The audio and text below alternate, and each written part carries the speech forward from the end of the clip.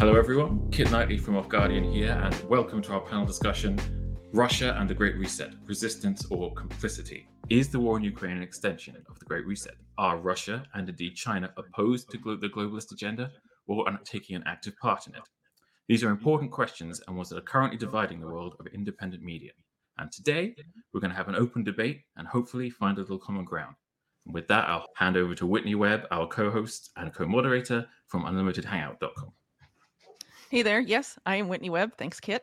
So I'll be introducing our panelists today. Our first panelist is Tom Luongo. Tom is a political commentator and analyst who hosts the Gold, Goats, and Guns blog and podcast, which is frequently republished by sites like Zero Hedge. He is also the editor of Newsmax's Ultimate Wealth Report. His website can be found at tomluongo.me.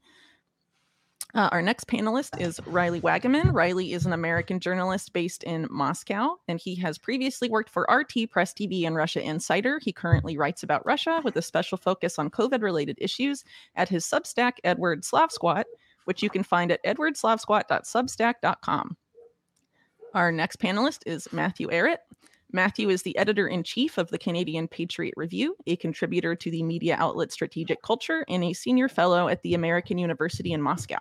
He is a contributor to Unlimited Hangout and also the author of the books The Untold History of Canada and Clash of the Two Americas. You can read his writings at canadianpatriot.org or mattarrett.substack.com. And last but not least, Ian Davis. Ian is an independent investigative journalist, blogger, and author from Portsmouth, UK. He is a contributor to UK Column and Unlimited Hangout. His work is often featured by Off Guardian, The Corbett Report, and Zero Hedge, among others. And he also has his own website, In This Together, which you can find at in-this-together.com. All right. Now with everyone introduced, the first thing we wanted to do briefly was establish what we mean by the Great Reset and some of these words that were these terms that are really important to the content to this discussion, since we're basically talking about whether or not Russia is what their relationship to the Great Reset is. So I think it's helpful to sort of define what that is. I guess I'll start off with how I sort of view the Great Reset. So the Great Reset was announced in the first couple months of the COVID-19 event, and basically posited using the COVID-19 event as a catalyst to push through a bunch of policy agendas, most of which center around the Fourth Industrial Revolution and those technologies, and look to broadly digitize, pretty much every sector of the economy and our lives for the purpose of top-down technocratic control. So that's how I view the Great Reset, but I think it would be helpful if we get a brief definition from each of our panelists so we sort of have an idea of what we all think the Great Reset is. And then from that, we'll give each panelist about a brief amount of time to basically define their position as to Russia's relationship with the Great Reset, if that's okay. So I'll say my 2 cents, like just a quick 2-minute thing. Well, first we're if you want to add to or agree with my definition of the Great Reset. So we have I would add to that. And my idea would be that I would agree to what you said, but I would take it a little bit further back. And I would say that in my analysis, the current thing that's come to be known as Great Reset finds its origins more in the founding document of UNESCO at the end of World War II in 1946 by Sir Julian Huxley, the guy who became the president of the British Eugenics Society, where he called for taking eugenics as sort of the queen of all sciences that became distasteful and unthinkable after Hitler failed, and to rewire it and retool it in the post-war age to make the unthinkable become thinkable. And in that, he calls for getting society focusing on the young baby boomer generation being born after World War II to accept the necessity of world governments to transcend the idea of nation states, transcend the idea of traditional values, traditional ideas of connection to your nation state as something that is bigger than yourself. Mm-hmm. And this is the same guy who goes on to found transhumanism as a term in 1954. He's the guy who creates things like the World Wildlife Fund with for nature in 1961 with Prince Philip, the guy who had just created the Bilderberger Group just a few years earlier. And the whole idea, I think, was cutting off like what Huxley's friend and colleague who founded the World Health Organization, G. Brock Chisholm, stated, that the ultimate to cure society of the causes of overall mental illness and war, which Chisholm says explicitly is the belief the belief in family, nationalism, and traditional religions, which he says in 1946, just as he's founding the World Health Organization. So Right. I think when you go back to these ideas, the effects of the movements, the institutions that were put online by Huxley, by Chisholm, which have as a directive to reduce industrial civilization, change our values from being eliminating poverty, getting people liberated from imperialism into protecting nature from humankind, which is defined as a virus, always destructive, and cutting off the traditional cultural values. I think those are the things that get us at the heart of the Great Reset. Yeah. Objective. Well, I just meant, the 2020 thing is when that term really came into the Great Reset itself came into public view. It definitely has, origins that go back several decades prior, as you pointed out. But based on what you just said, then to the definition that I laid out, then you would want to add, I guess, global governance and eugenics. Yes? A new eugenics and a reduction of industrial civilization so that you no longer support the lives of 8 billion or more people with a deindustrialized society, of post-national deindustrialized society. I can add to that slightly. What I'll say is I agree with Matt's assessment. Let's just put it this way. It's about who's actually going to wind up in control. Okay. It's not about it's very clear that this is coming from a particular organization and a particular group of people. And they would be centered around the World Economic Forum. They would be what I call the Davos crowd. They are not eugenicists anymore, I don't believe. I believe they're dysgenicists, meaning they actually want to roll us backwards from a genetic perspective. They don't want to. Eugenics has this idea that it should improve. Man, we're going to cull the weak. Right. This is what I do as a goat farmer. And what they're doing is actually making it. They're actually trying to make us. They're actually trying to dumb us down, and make it worse, and then pass off the dumb jobs, make us and destroy culture that way by mixing everything together. So I think it's very important that we kind of remind ourselves that that's what because they honestly think, I think that's what they want. And that it ties into the fundamental inherent racism I see as part of the World Economic Forum's agenda. Okay. And when you do that, then you realize what the hierarchy is, because my definition of the Great Reset is that this leaves Europe in charge of all the other vassal states and all the other areas of the world as vassals to them. And it's an extension of the last 350 or 400 years of European colonialism. Okay. And that's the way I see it. So no, it's fine. So while eugenics has that name that implies it's an improvement, if you look at, eugenicists over the years, there has been sort of this idea of like an underclass.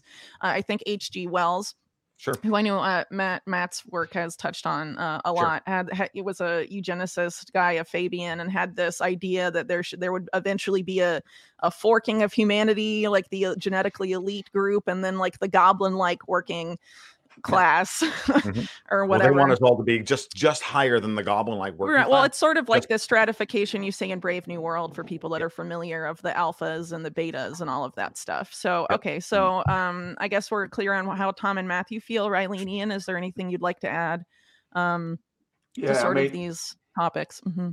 Yeah, I mean, I think it's very much about transformation.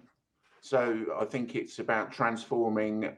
And there's a distinct economic aspect to it as well. So it's not just about transforming the global economy. It's very much about transforming the global economy, but it's also about transforming us as individuals and transforming us within the new economic paradigm that it intends to create. And it's and it's based upon the idea of pushing forward sustainable development as a control system rather than as a solution. So I think that it's important to add the economic aspect of what the Great Reset is about. Right. Definitely a major economic shift. Riley, is there anything you'd like to add, or? I liked your definition. I'm going with you. I'm voting for you, Whitney. All right. I say we stick with what you had. Well, I had a pretty bare definition. I think that definition misses all the nuance. I say keep it simple. I think that's where all the disagreement comes from. And I think that disagreement fundamentally, and I'll be honest with you, I'll stick my position right now. I think that disagreement is being driven by the very people that we're worried about. And that we're going to have a panel today about a situation that we shouldn't even be discussing. And I'm serious when I say this, but I'm happy to be part of that. And because I do think that it's that we have thousands of data points which say that, the WEF hates Putin, and we have a couple of data points that support the other side of it. And it just doesn't make any sense to me, and we don't have a lot of time to be arguing this. But let's take a couple of hours. You're here, Tom. So since you did start, why don't you can throw out some of the data points in support of your argument for I guess about 2 minutes, if that's okay. Sure. Well, I'll do my best. So I do what I do is I'm not a historian. All right. I am a market analyst. And a reader of the tea leaves. And the tea leaves are very simple to me. And I use a couple of very important heuristics in politics. One, a guy's position in politics, who his friends are, and who his enemies are. Okay. So is Putin a member of Putin's past association with the WEF still valid? No, they hate him. It's very simple. It's the same thing with Donald Trump. It's the same thing with Hillary Clinton. Not Hillary. It's the same thing with Hillary Clinton. They all love her, so therefore she's a member. It's not a difficult heuristic with these people because they're both very smart but not very clever. Okay. The second heuristic is ultimately, what is their stated objectives, and we can spend a lot of time looking at their objectives and their stated objectives and whether they're achieving them or not. I've been watching Russia from a cultural perspective.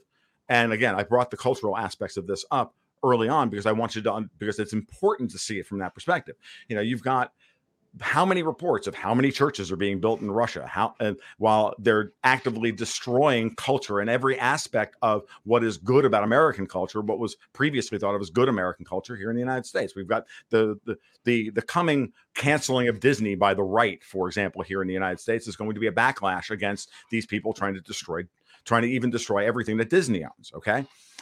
So when you parse it from that perspective and you listen to what Putin has said and has said to Klaus Schwab's face at Davos, I think and then you see his actions and how he backs those things up. It's very clear that he's not on board with their agenda. Now, have they used what they know to be his reactions? If they push him to do these things on the chessboard, will he react in this way? And then therefore they can use that to their advantage, or at least they think so. Absolutely. Can we conflate those two things into mistaking manipulation for intent? Absolutely. And I think that's where we are today. I think it's very important that we're losing the forest for the trees here because there's so much data and there's so much mis and disinformation coming from the intelligence agencies to push us into a position where we've all lost our minds. I mean, and rightly so, because we're all worried about them pushing us to a potential nuclear war. So it's really not hard to see how it's easy to get lost in the fugue of information overload. Okay. And then taking it from there. Okay, so that's about 2 minutes then. So on the same side of the argument as you is Matthew. So I guess I'll have him go and then have Ian and Riley state how they feel. And then we'll discuss. Right. Okay. And then we'll discuss. I would I do think it's important to take as full of a spectrum of context as possible, and I'm not a market analyst. I do look at things from a bit more of a historical standpoint. As your guest probably intimated people listening by how I started. My mind went to 1945. But I think that looking at the current breakdown, this is not something that was unforeseeable. And in fact, I think that it was very much built into what was created in 1971 when Klaus Schwab was induced as a little puppet manager by Kissinger and others who are a little bit higher up in the echelons to put online a sort of junior partner to the Bilderberger Group. And at the same time as that was happening, you had a separation of the dollar from the fixed exchange rate gold reserve system in the US by Kissinger, Schultz, and others, by the Trilateral Commission coming online. And at the same time as that was happening, you had the Club of Rome being brought in, and their computer models that would use for the first time linear equations to justify carrying capacity of human beings on the earth. That was being brought into the World Economic Forum very early on. Alexander King, Aurelio Pichet, others of a certain eugenics bent, who essentially put into motion something that transformed a genuinely industrial, capitalist, long-term thinking economy. There were problems to it before 1971, obviously, but we had a metric that tied value to physical production and building things. So you couldn't just make money out of thin air. You had to justify it with an increased power of productivity before 1971. Afterwards, a new sort of logic was put into motion that turned our economy into an atrophying post-industrial cult time bomb of increasing rates of bubble and fictitious capital built on fictitious capital using ever-increasing rates of unpayable debts that really skyrocketed after Alan Greenspan, another prodigy. Well, I mean, anyway, normalized derivatives, right? Which is today the time bomb of time bombs economically, which could be blown just as easily as the 1929 bubbles were blown that induced a massive wealth transfer in a form of an attempted Great Reset back in 1929, and a controlled demolition of the economy back then. It didn't work out back then. However, I think now they're trying to correct certain mistakes that they think that they made. And now we're facing that time bomb erupting, and there's a fight over what the new operating system will be. And there will be a new system. The question is, what will be the general framework and paradigm in which certain technologies, certain ideas of economic value, security, other things are operating. And there's, I believe, a real serious battle between these two different opposing views of the way the new system will be. And that's how I'm looking at the current configuration of the multipolar Russia, China, Iran orientation versus the unipolar cage of depopulation, deindustrialization, and dehumanism of the Klaus Schwab, golden collar Davos clique in the West. Okay. Great stuff. So, Riley, Ian, which do you have a preference about who goes first for opening statements? No, I don't mind going first, if that's all right with Riley. Yeah, I mean, so going back to what we were talking about right at the beginning, what is the Great Reset? What is it about? Well, it's all the things that we said. It's about introducing this new kind of fourth industrial revolution based technocracy.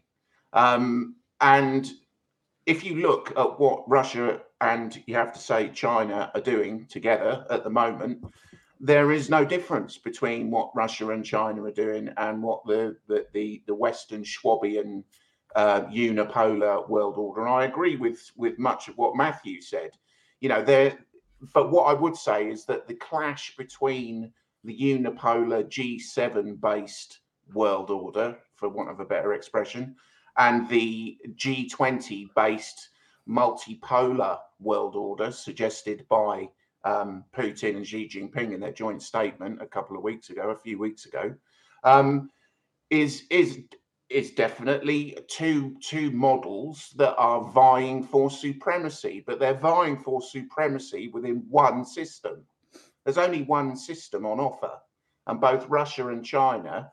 In fact, I would go further. I would say that China is the model for the new system, and Russia are very closely partnering with China on the rollout of this global model, and it's a model for global governance. So I think what we are seeing in the clash between the supposed clash, and I'm starting to doubt very much to what extent this is. I mean, I could go full bore tinfoil hat here, because it's looking to me like the West is self-destructing And I mean, I can't see that at the moment that sanctions are going to. Russia looks like it's looking increasingly like Russia are going to be able to circumnavigate the sanctions quite easily. You know, what are we looking at? We are looking at a realignment of power. And where does that, and if we go back, we don't have to go back very far. We can go back to the Trilateral Commission. We can go back to the comments of people like Soros, and we can go back to the Council on Foreign Relations and the Bilderberg Group, who have all been talking about this eastward shift in power for the last 30 years, 40 years. And now we are seeing it. We're seeing the thing that they've been talking about all this time. And there's, you know, Russia are fully on board with central bank digital currency, which is a key element of what we're going to suffer in terms of a technocracy. Fully on board with the fourth industrial revolution. If we look at how Russia and China managed the COVID-19 pseudo pandemic, which they were leading on it. The Russia and China were as draconian as any nation could be in terms of how they managed that fake pandemic. Then we've got the fact that both China, the world's first, arguably the world's first technate, China are the model that have been supported by the West. The West has been helping develop that model for the last 40 years, has been pumping, you know, foreign direct investment, has been supporting that and creating China to be where it is today. And that shift in power, that power struggle, and the one thing that I would say in response to what Matthew said was, you know, it doesn't have to be either or. I think there is a danger that we can think that because there's this power struggle ongoing, that somehow means that either that power struggle isn't genuine, and if it is genuine, therefore that rules out the possibility of Russia and China being on board with what we could call the Great Reset agenda, or if it's not genuine, it's all part of some ruse to implement the Great Reset agenda, whereas in reality, I believe what we are seeing is a power struggle within that system. It's not as if there's any attempt by Russia in particular to change that system. It's the same system. And certainly in terms of economic, if we look at the economic side of what the Great Reset is proposing in terms of how it's using stakeholder capitalism metrics to measure sustainable development and converting SDGs into market regulations, well, Russia are fully on board with that. And so are their very, very close partners, China, who have offered to do things like host the International Sustainability Standards Board. So I don't see any difference. Wrap it up. Yeah, I think you're over. I mean, I don't see any difference between the two. Okay, so Riley, 2 minutes about for you. Or cool. Maybe 3 or 4. Yeah. So I think that a good way to start this conversation, at least for me, is if everyone agrees that COVID is basically a scam that's been used to curb stomp the plebs. And the question for me is, well, has Russia participated in this curb stomping? Yes or no? And to what extent? And did it actually cooperate? I think that there's this idea that Russia sort of went its own way and did its own thing and somehow bypassed the COVID tyranny. And is this true or not? So I just want to read a few quotes. I'm not going to espouse philosophy. I'm just going to read straight a few block quotes from a few news reports.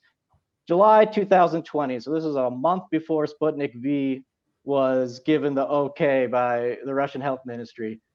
Fortune magazine reports that there's this rumor that Russia has stolen vaccine intelligence from the West. And so Kirill Dmitriev, the CEO of the Russian Direct Investment Fund, says, this is ridiculous because we've already signed a deal with AstraZeneca to manufacture the University of Oxford's COVID-19 vaccine at our farm. which, by the way, they invest in, which means the Kremlin is making money off the AstraZeneca vaccine. Here's his direct quote. "Everything that is needed to produce the British vaccine has already been transferred to our farm," he said. "AstraZeneca has already signed commitments to transfer all production of the British vaccine to our farm in Russia." Let's fast forward to November 2021. So we're skipping quite a few months, and a lot of interesting things happened, but we'll skip. In November, Dmitry Medvedev wrote this quite interesting article where he laid out lessons from the pandemic. And let's read some of the things he said. He expressed support for Russia's decision to use legal restrictive measures against unvaccinated individuals, which, according to him, include the possibility of imposing a ban on travels to other countries, the possibility of refusing admission to educational organizations and healthcare institutions, and the possibility of suspension from work. This is directly from Medvedev's article. He goes on to say that policies that significantly infringe on the rights of the unvaccinated could be justified because in certain situations, and now I'm quoting again, public safety and social well-being of the entire population become more important than respect for the rights and freedoms of an individual citizen. He goes on to talk about the advantages of the COVID pandemic, so-called pandemic. He says, and this is a direct quote. Wait, just a quick question. What date are we talking?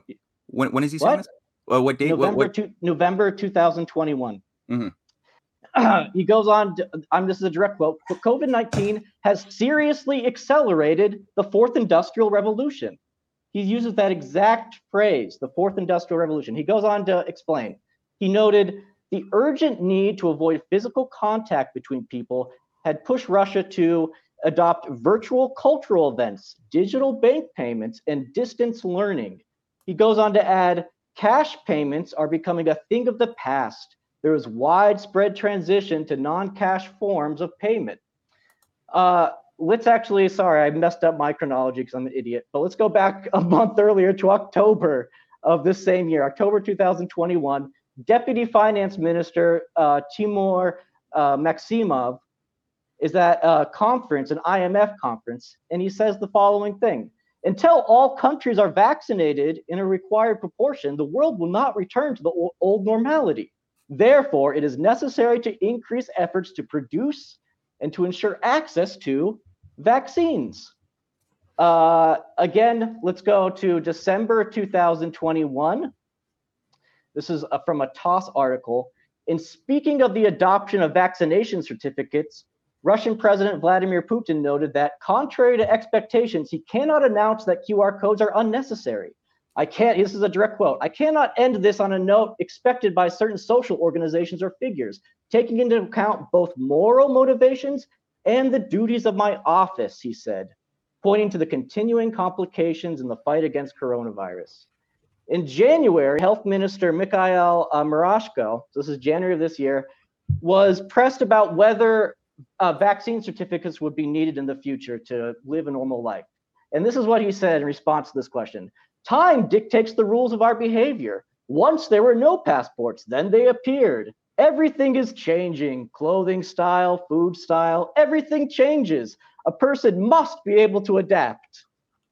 I mean, I could go on and on down the list, but this is what I would end with, that I really do believe that there are two blocks being created, that they are pursuing almost identical policies, and the policy is to curb stomp us as hard as possible and in the most humiliating and dehumanizing way possible.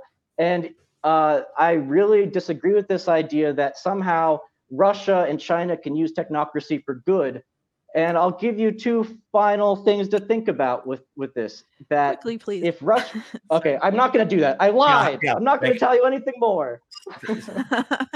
Sorry, just trying to keep it a little organized. It's fine, here. fine. We're all Okay, well, I mean, you'll have a chance to talk again, right? I mean, it's not like this is your only chance to say anything. So, I guess unless Kit has anything to say, we'll throw it to Tom and Matthew for I guess no, I don't have anything to say. Let's keep the rebuttals flying.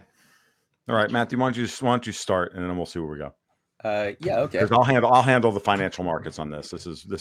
I have the hammer, and it's very simple. But go ahead. Okay. Okay. All right. Really all right. Well, in response to that, I'm writing currently a third volume of my book, which really goes more into it's called The Clash of the Two Americas. And the idea was to flesh out that there's no such thing as a sovereign crystallized entity called a nation state anywhere on the earth today, but you have different, the term deep state has become increasingly used in our modern lexicon in recent years. Fifth columns is how people used to call these things beforehand. Every country, the US has it has the same thing we see in China, in Russia, in India. There's a variety of things that are patriotic, that don't want to sacrifice their civilizations on an altar of some mass kill. And then there is this other parasitical thing, which is penetrated in various ways to varying degrees, the institutions of influence in various governments of the world. The thing that I think is very important to look at is whether or not there's signs that there is resistance to this policy, this, call it neo-eugenics, whatever, transhuman policy that has been utilizing the COVID pandemic as an excuse to advance its agenda. Indeed, I've actually found your writings, Riley, useful. I've written that on your website as well, that you've helped me map out a lot of these elements that are tied to the Davos crowd, that are tied to something nefarious. Before that, I was even thinking that Sputnik was perfectly harmless until I started really reading your stuff, and I appreciate that. Same thing for, China. There's definite penetration of people like Jack Ma, the Bill Gates of China, a World Economic Forum trustee. Right. Things like this. That exists. Is there evidence of a pushback of resistance of anywhere, or is there no resistance? Is everything all on board with the same agenda to bring us to the same Hegelian dialectic and thus conclusion resolution of world government, technocracy, depopulation, and techno-feudalism? Is that the case? I think that's overly simplistic, because I do think that there's a lot of evidence of resistance and pushback. I think the point that Medvedev was talking was also a point when you had Sobyanin and Golikova, the deputy prime minister of Russia, who's also tied. I mean, she came in with the Soros reformers and perestroika in the 90s. She's been highly, highly integrated. Well, she's been a colleague of Kudrin, the former finance minister who was fired in 2011 for essentially acting treacherously. But she's part of a hive that's been there for a long time, especially that was brought in under the 90s. And that was the time when they were calling for fining people for not being vaccinated in November. That's when the announcement came out by Sobyanin, Golikova. Medvedev was touching on that. And I think just about a month later, you had a proclamation from the Kremlin saying that no such thing would carry weight in law, and it was reversed.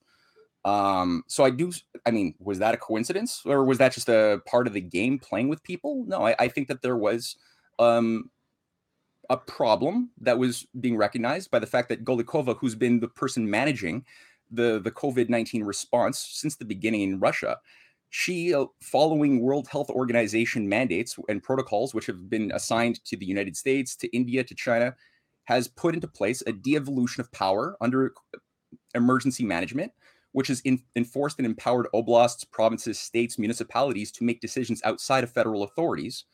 That's happened in the United States. Look at the case of New York when, while Trump was still in office. And I've got my problems with Trump, but there was definite renegade activity that never would have happened under a time of no emergency regarding vax mandates and other things in New York and other liberal states. The same thing has happened in St. Petersburg, in Moscow, where you've had a lot of authority being given to mayors, to state governors, and the same thing in China, who've gone full hog and have encountered fights with the federal authorities, who no longer have the sort of, I guess, authority that they would have otherwise have had. So I think to ignore that entire deep state fifth column structure causes us to not understand the fight that's been there. Like, why did he send oligarchs to prison? If this oligarchy has all of the power that we think that it enjoys, controlling all of the different parts in the Hegelian dialectic equally for the same world government resolution, then why didn't they have their George Soros stooge Yeltsin remain in power? Why did Putin put oligarchs in prison? Why did so many of them leave to London and Florida to avoid prison? Same thing for China. Why didn't George Soros' stooge Zhao Ziyang remain in power? The guy who ran a think tank with George Soros, he was the Secretary General of China. He brought in the Fourth Industrial Revolution in 1983 in China. He brought in all of these things when he was premier in 83. and they put him in. They imprisoned him and banned Soros for life in '89 during a coup d'état attempt, and they banned Soros in 2015 in Russia. So it's like, why did they do that? Why didn't they just keep those same power positions that they enjoyed, that influence that they had that whole time? And lastly, why is it that we have a obviously vigorous, robust pro-industrial policy when I hear Russia or China talking about a new economic architecture or sustainable development or fourth industrial revolution even, which is a term that wasn't created by Klaus Schwab. This goes back to the 60s. It just simply means what? 3D printing, machine learning, AI machine learning. It means the Internet of Things, whatever that is. Sort of, you could talk to your house and be surveilled by your house. It's okay, Kubik. Yeah, it's hilarious, right? Sorry. Yeah, like these are things that are tools that could enslave if it's governed by an ideology of transhumanism to that sees human beings as a virus. It could enslave and destroy. Or I think that, I mean, repetitive work and human labor that is mindless. I'm sorry, I'll stop. Could be replaced by a form of automation where human beings could develop their minds. And things like digital currencies, I don't see as intrinsically bad if there is an agenda to put the economy in a place where it's developing and pulling people out of poverty and giving them a better life, rather than going for regime change and depopulation like these, freaks are pushing. So that's just it. I would just say that there's okay. Yeah. So I think we'll have well, I don't know what you all think. I think it would be we'll have Tom say what he wants to say, but maybe keeping along the lines of what Matthew said, to not bring in too many more threads, so it doesn't get too. I'm just gonna build on what Matthew said, which is to say, okay, sure. I had a recent podcast with Joaquin Forrest from Fort Rush News, and he and I chatted about, and before that with Alistair Crook, and both of us talked about this situation with the war in Ukraine from a civilization standpoint. When Sergei Lavrov talks about states and systems and neutrality and all of these things, they mean different things to them than they do to the West. And I'm a libertarian. Riley's obviously a libertarian. Many of us are pro, I know Whitney is. Well, we see these things inherently and are triggered by them because it is our default position. We have a person-centric ideology here in the West, even no matter what we do. The idea of Russia and China and Iran are bigger than the systems, and because bigger than the people, and because in the minds of the people, and because of this, okay, there is this our problem here is that we're analyzing their moves with our filter. Okay, so we're very transactional here in the West. Putin talks about this explicitly, saying, look, you're making, and the Sakers talked about this explicitly. He said, look, you're making the mistake of thinking that we're a transactional society. We're not. You're a transactional society. So you think, okay, we can put sanctions on you and the oligarchs will rise up because the oligarchs are more powerful than the state, and therefore we can overthrow the state with the oligarchs. Well, that obviously has failed in Iran multiple times. China, which starting in the Hong Kong riots of 2018, which was clearly an MI6-led color revolution attempt, and that failed. Okay, you saw China then going out and disappearing all of these freaking oligarchs, including Jack Ma. And Xi's been on a rampage, going after all of them. Evergrande, the guy from Evergrande, has been cut down to size. National Prosperity is going to nationalize most of the property market, which all of that hot money that Matthew talked about, that's what was funneled in there by Soros, who thought he was going to be able to control the political system with it, is going to go right back to the people because all that stuff's going to get bought by the state, written off at 20 cents on the dollar, and then sold to the people directly. And all those, highways to nowhere and empty apartment complexes and ghost cities that we've all heard so much about. I mean, as an Austrian economist, I'm completely horrified by it all because it's dumb use of capital, but it is what they've done with it. And you can see what they're going to do with it in the future. Now, and again, just because they take on the trappings of the same system that we see being imposed tyrannically here in the West for James Bond-esque villain reasons does not mean that they are going to use it the same way. I'm not saying they're going to use it for good. I'm not saying Russia's good. Their totalitarianism is good, and China's is good. I'm not Pepe Escobar. I'm going to throw the gauntlet down. That's not what I'm saying. What I'm saying is they're going to use it in support of their state, because the state comes first and everything else is second. And they can create and if they are a system forming state, the state and the system can survive changes in system. And so this is why we've had a successful shift in China from Maoism to Dengism to Xiism, which is going to be a different version of what we've had in the past. And you're going to see the same thing here in Russia. Putinism looks more like Pat Buchanan than it does Klaus Schwab. And I'm sorry, but if anybody on this panel doesn't see that, I don't know what else to say, because the hammer here is he just pegged the ruble to gold. Guys, there's no greater offense that one could take at this moment in time to do this than to peg the ruble to gold, because it is now saying commodities cannot be traded for vapor. They can't be traded for script. They can't be traded for futures. They will have to be traded for real things, the way money was originally designed by human beings to do, to affect, which is to destroy the time dependence, the time risk of holding a commodity in order to get from I need shoes, but I have apples and I can't find anybody to trade shoes for apples. So I buy money and then I sell my money for shoes after I've sold my apples to buy money. And we've lived in this ridiculous system that has empowered these insane freaking people.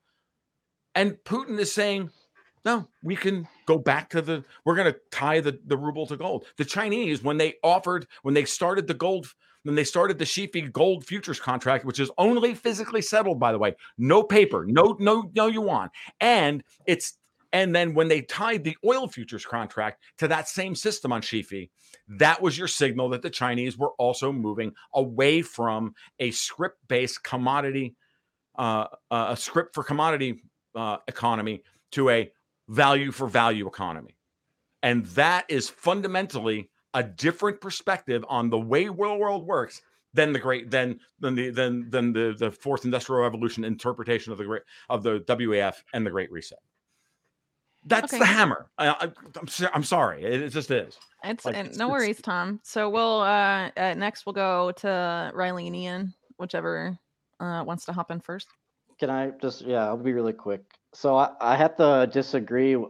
I'm not sure if Matt actually has the facts here, because he mentioned Sobyanin and policies put in place in November. Sobyanin imposed compulsory vaccination in Moscow in June. And a day before that he announced the decree on June 16th. The day earlier, Moscow's most famous COVID war director, Dr. Denis Protsenko, gave an interview to RT where he said compulsory vaccination was the only way out of the pandemic. And the next day, compulsory vaccination was announced. So he has amazing tea leaf, reading capabilities. And then less than a week later, Protsenko got a phone call from Vladimir Putin, and Putin urged him to run for the State Duma on the United Russia ticket, which is an offer that he accepted. Also, the Kremlin has publicly stated that it supports obligatory COVID-19 vaccination, because I have the TASS article right here in front of me, June 17th, the day after compulsory vaccination was announced in Moscow. The headline is Kremlin supports obligatory COVID-19 vaccination introduced in several Russian regions. Dmitry Peskov here saying the principle of vaccination not being obligatory generally remains, but we are not being very active in getting vaccinated. So that's nice of him. We can actually fast forward to October 7th, 2021. Dmitry Peskov, again, the Kremlin spokesman, so he's speaking on behalf of President Putin. And as far as I know, he's never gotten in trouble for anything he says on these talks. He says any measure that can encourage more people to get vaccinated is good. A week later, he lectured Russians who hadn't been vaccinated, accusing them of making irresponsible choices that kill. Vladimir Putin also gave the Order of Alexander Nevsky, like this fancy state award, to Alexander Ginsburg, the alleged developer of Sputnik V, which, by the way, is totally unproven based on a platform that has absolutely no history of being safe or effective. Ginsburg next week is going to start testing Sputnik M, which is the kids shot, the kids-friendly version of Sputnik V on children ages 6 to 11. He's got a whole lot of interesting COVID-related scams going on. In fact, the COVID scams are increasing in Russia right now. They're introducing new drugs, new treatments. In fact, it's become it's been rooted into public health here in Russia at this point. It's actually quite interesting.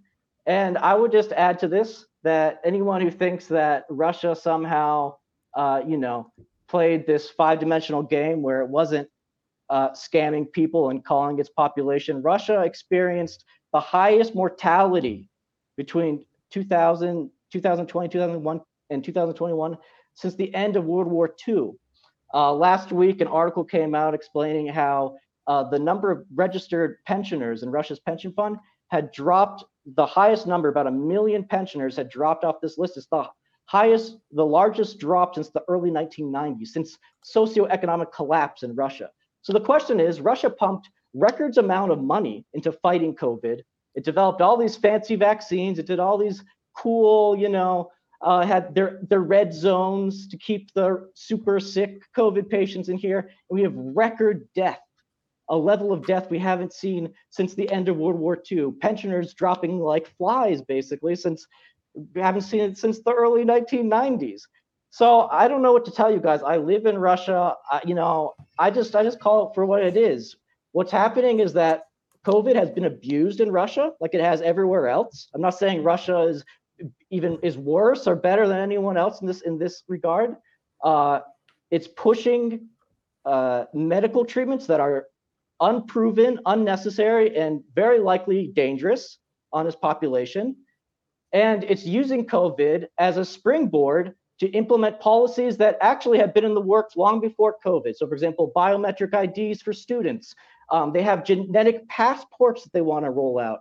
In July 2021, Russia's health ministry said, we want to start giving every single baby that's born in Russia a genetic passport because it's for biosecurity. We're going to protect the population from bio threats by issuing these genetic passports. We're really talking about a situation where Russia is implementing all of the things that they started piloting the digital ruble in January. They just gave Sberbank, Russia's central bank, this is March 17th, Russia's central bank on Thursday said it had given major lender Sberbank a license to issue and exchange digital financial assets. This goes back to the famous Sber coin, which was developed in conjunction with JP Morgan. And apparently that's on its way. So everything across the board, everything that we think of as like the Great Reset, like the technocracy, the control over the population, this constant state of fear, the biosecurity state, directly, you can just take all that stuff you think and just look at Russia, and it's doing the exact same thing. It's a different block. Okay. Undoubtedly, it's a different block. It's the same thing, though. Okay, that's we had a rough rule of 5 minutes, and that was almost exactly 5 minutes. So well done. You paced that really well. Ian, do you have anything to say?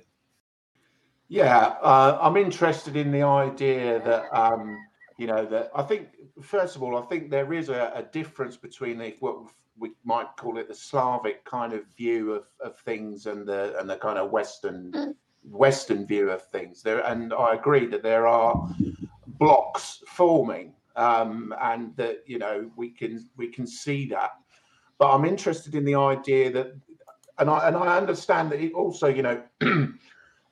within Russian politics, nationalism, to appeal to the nationalist sense of Russian nationalism is an important aspect of Russian politics. So I think we need to separate domestic politics and the rhetoric that is put forward in for that. As averse to what might be happening on a global scale, because I don't think the two things. I mean, we see the same thing everywhere else. I mean, our politicians in the UK, they speak to the local population, to the UK population, and they're not necessarily saying the same things on the international stage, and that is certainly not the case in Russia. So. In Russia's case. So, I mean, if we look at what Lavrov said, I think today or yesterday in his visit to India, he said we will move towards talking about these two version models of the same thing. we will move towards a multipolar, equitable, and democratic world order with you and other like-minded nations. So he was very much echoing the sentiments that were put forward by the Russian Deputy Foreign Minister Sergei Ryabakov. He said, in every sense, again talking about the BRICS, in every sense, these countries will form the basis of a new world order. And then we've got the comments of the Chinese foreign minister, who was also speaking yesterday. He was talking about the relationship between Russia and China, and he said, I think is Wen Ding, I think I'll probably pronounce that incorrectly. But he said there is no ceiling for China-Russia cooperation. So bearing in mind what's happening at the moment on the global stage in terms of what's happening in Ukraine, there is no ceiling for China-Russia cooperation, no ceiling for us to strive for peace, no ceiling for us to safeguard security, and no ceiling for us to oppose hegemony. So we have got statements by leading Russian politicians and Chinese politicians who are talking about putting the BRICS at the center of a world order. Now that suggests to me that they're playing the same game, but there is definitely a power struggle at the table. I would suggest for primacy at that table, but they're not in any way are they suggesting that the Great Reset agenda, as we understand it, as Riley, and I'm going to support what Riley was saying, is the same. There's no difference between what the Russian and Chinese model of that system is. The only difference is the way that they intend to implement it. But they both intend to implement it. Now, if the contention is that Russia are seeing this multipolar world order as somehow protecting national sovereignty, I can't see how that can happen when you've got, for example, AstraZeneca and working with. And when we're talking about the sanctions that are being applied at the moment, you've got the same kind of globalist forces that are working through, for example, the Russian central bank is exactly the same as every other central bank. So in terms of also when you were talking about the money situation, which I thought was interesting, we were talking about Russia going to a gold standard. Well, that's not as if going to a gold standard suddenly removes the usury that we are accustomed to. We had just as much usury in terms of fractional reserve banking when we were on a gold standard. In fact, the gold standard started the whole process. So, I understand that it would be good to have sovereign money. But going to the gold standard doesn't create sovereign money. That just creates a different way of managing usury. So it's not as if these things are leading us towards a fundamentally different model of East and West. And I think that if that's the contention, that there is that fundamental difference. Personally, if we look at the statements of politicians that are talking about world orders and so forth, that doesn't match. Really quick before Tom responds, because it looks like he really wants to. I just wanted to bring up that one of Matthew's key points was about a fifth column in Russia, and that wasn't really addressed by either Ian or Riley. Do either of you want to say anything about that really briefly? And by brief, I mean like under a minute in the interest of time. Thank you. Yeah, I mean, I think if there's, when we talk about Putin kicking out all the oligarchs, just we get this impression, and I think we get this idea that there's one cohesive system, and that one cohesive system is the Schwabian World Economic Forum offered model. as far as I'm concerned, the World Economic Forum are simply bidding, as Russia and China are bidding at the moment, for a place at the table. They're trying to put themselves at the center of the same model that has been rolled out for the last 100 years. So it's just a power play, and there's a power play within that. Him kicking out a load of oligarchs and sending them off to live in London, where they can, pay for the Tory party. That is just, I think, just another example of the power play. That's just another example of his oligarchs that are favourable to our agenda and oligarchs that aren't favourable to our agenda. So, as into, when you were talking about Soros, some of the comments that Soros made, and Soros being kicked out of Russia effectively and China. Soros was saying back in the 2010 10 years of 2010 that he was predicting the collapse of the dollar, the rise of China, and that's what we're seeing.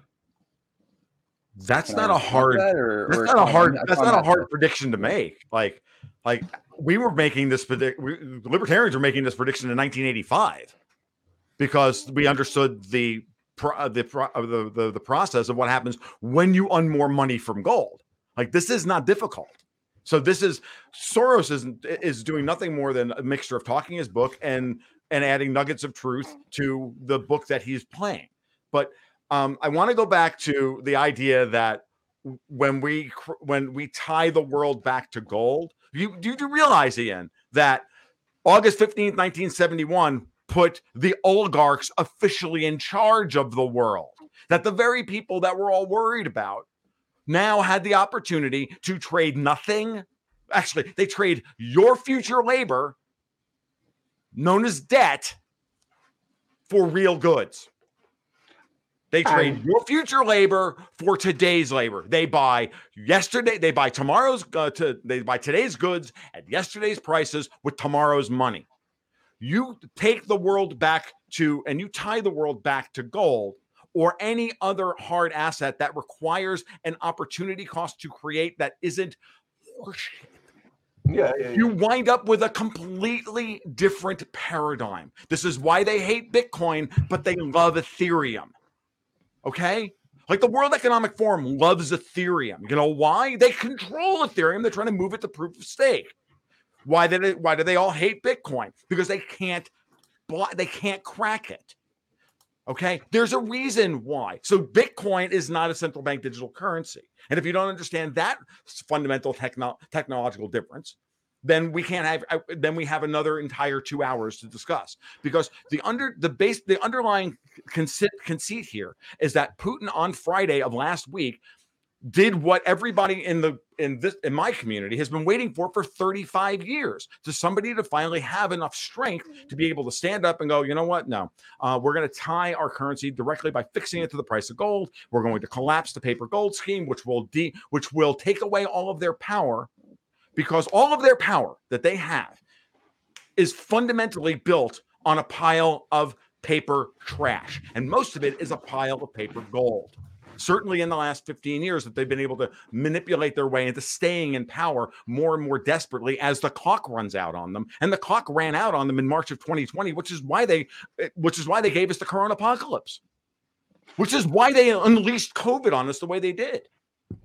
Because there was only one way to keep the world, because the Fed was raising it. The Fed wanted off of this train. I've been arguing this thing for months, but understand that it is that moment right there that will change the dynamics for everything, because now oil, gold, the ruble, and anybody else that wants to get on this train, the yuan's already there, the Saudi Arabian rial is coming, the Hong Kong dollar is coming, all of this is good. They're all going to be tied. Commodities, oil, gold, they're all going to be eventually the same, and the dollar is going to have to either, and the euro, but the euro is going to die first. Both of those are now tied to a pile of paper gold that is rehypothecated on a daily basis between the Crimex GLD and the LBMA. And as that pile collapses, so too does the entire massive pile of derivatives and massive amount of money they think they have. This is known colloquially as the Eurodollar system. That system is going to collapse. As that system collapses, their power goes away because now they can't buy everybody. Now the checks bounce. Empires end when the checks bounce and they don't pay the soldiers. Well, guess what? Today, the World Economic Forum's soldiers are the politicians that we all hate and the CEOs we all hate. Okay? And all of these oligarchs in the West who are in cahoots with them. And those people are going to lose a tremendous amount of real purchasing power. Either the price of gold has to rise 25 or 30 times, or the whole pile of assets that they control has to fall in value 25 or 30 by a factor of 25 to 30. And when that happens, they won't have the ability to continue to play the games that they play. That is what Putin just set in motion. Whether or not you can argue, and the last thing I'll say is you can argue that many of the things that he's been putting in, that they've put in place via the fifth and sixth column, whether or not they're all making money off of it is irrelevant. All governments are corrupt. So Riley, you telling me that the Russian government is corrupt is like, oh wow, that's nice. Water's wet and the sun rises in the east. That's nice. It is. It's just true.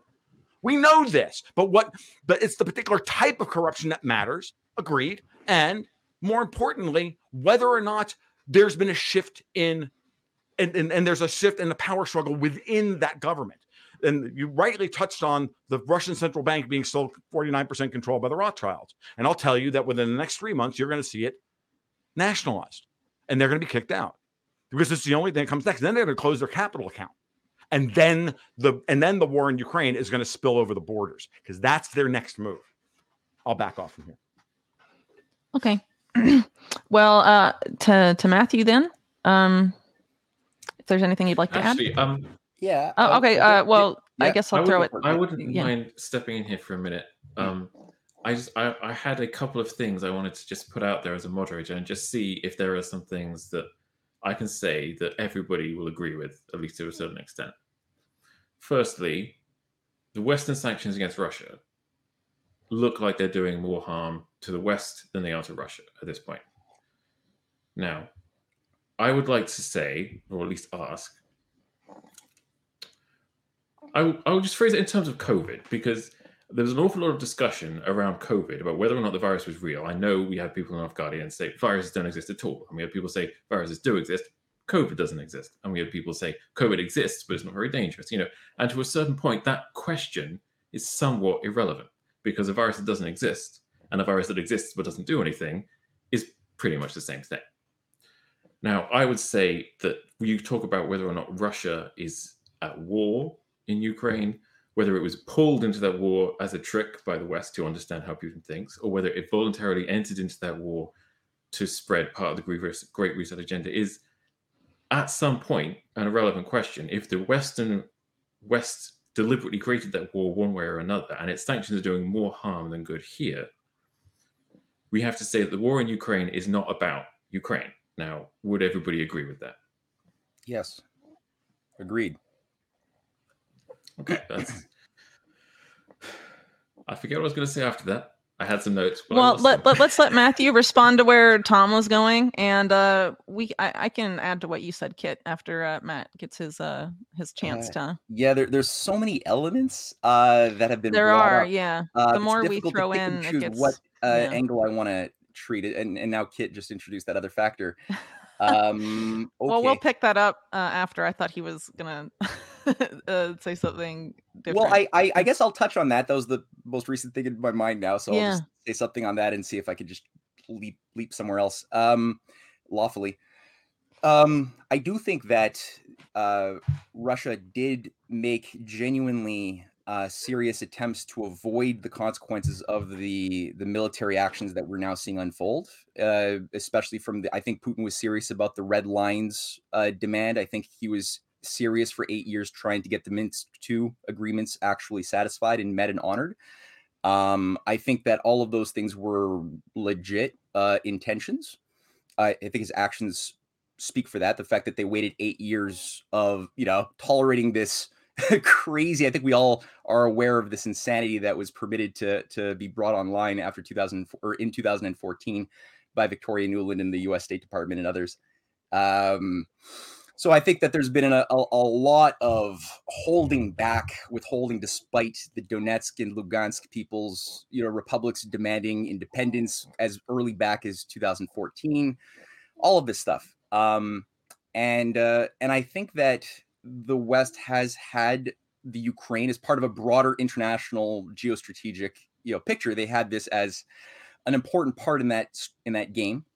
And I think that the consequences of the war, the actual military acts that we now see unfolding, were pre-planned to a certain degree. Like we saw even Ned Price, the spokesperson for the State Department, warning of a Russian false flag using crisis actors that they would blame on Kiev, imminently.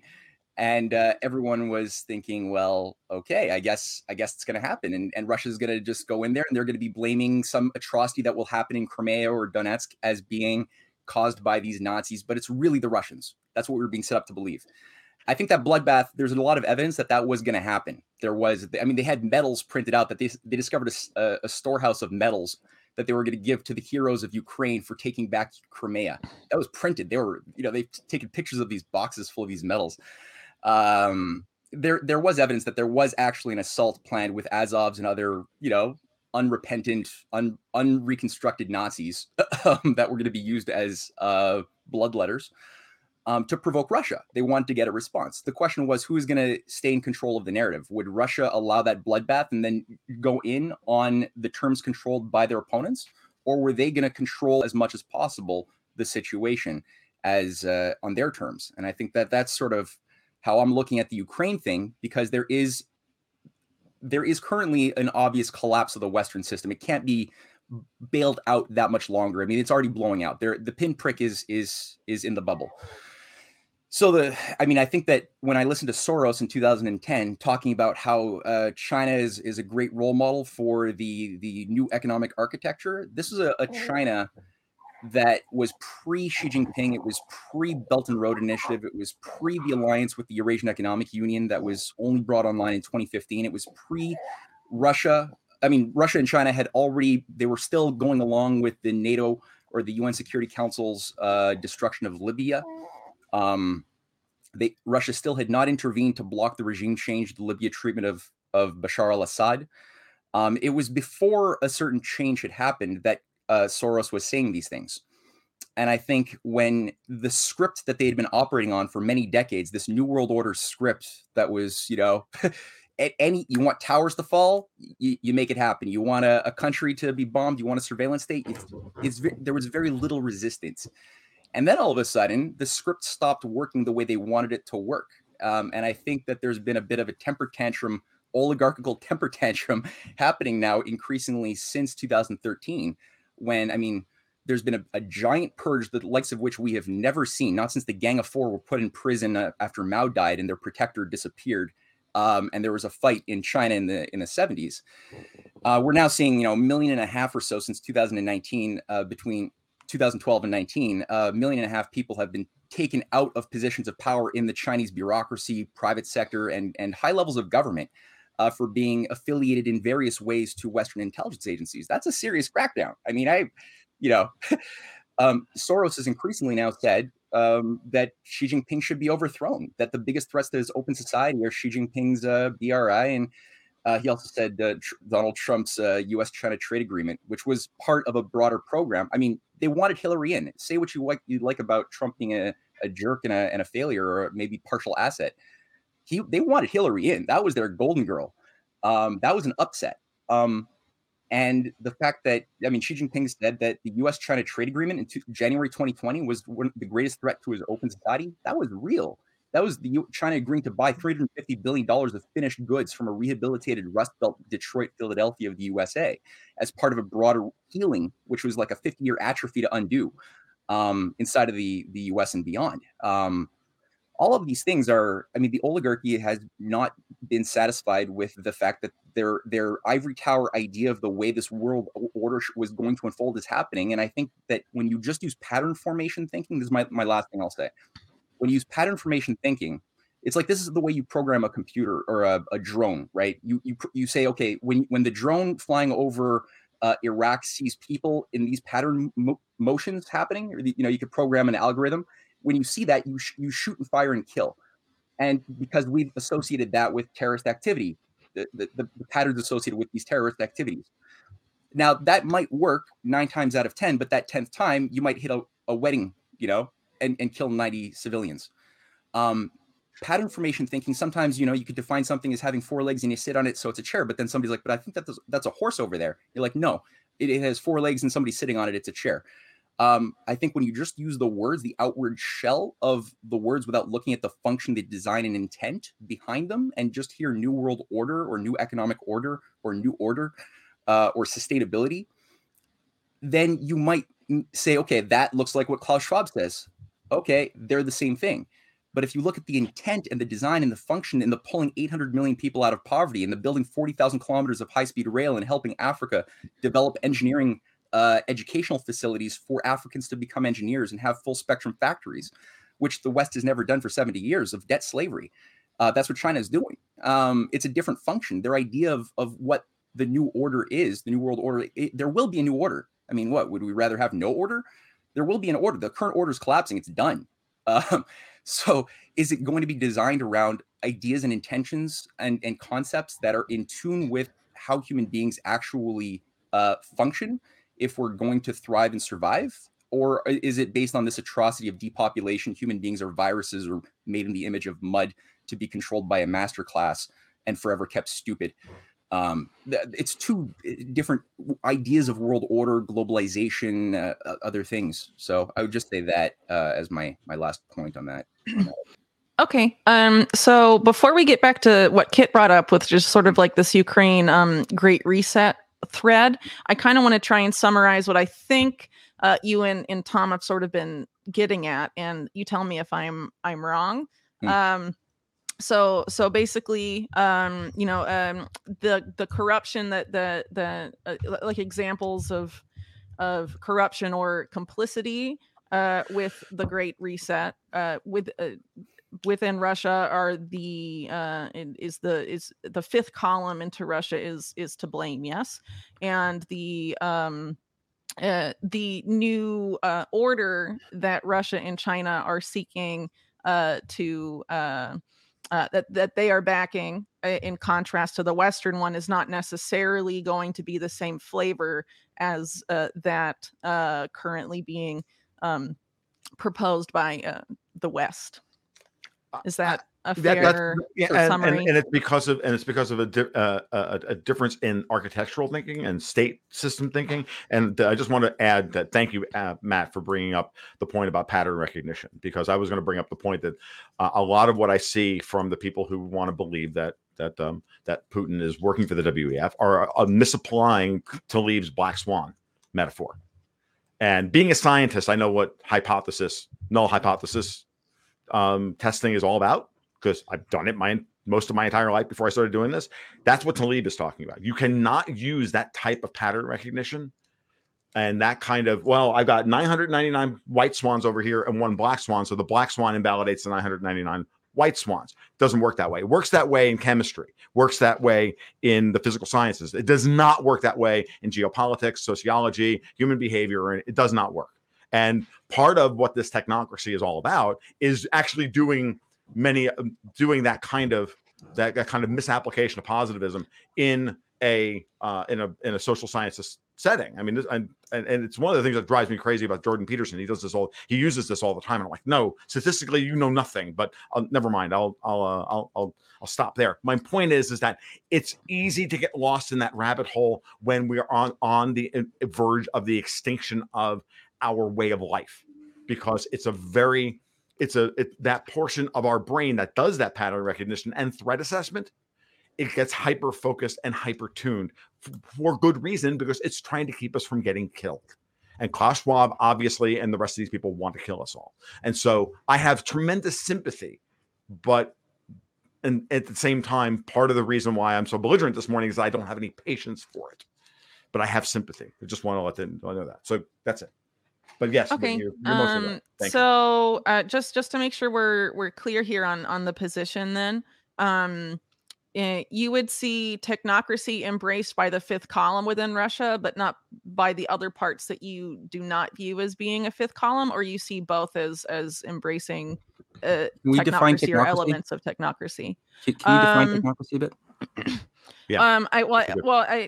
We didn't really define it in the beginning, but I sort of included it in my Great Reset thing in a sense. But basically, the idea of rule by technology, this sort of top-down use of technology to micromanage how people live their lives, more or less. I don't.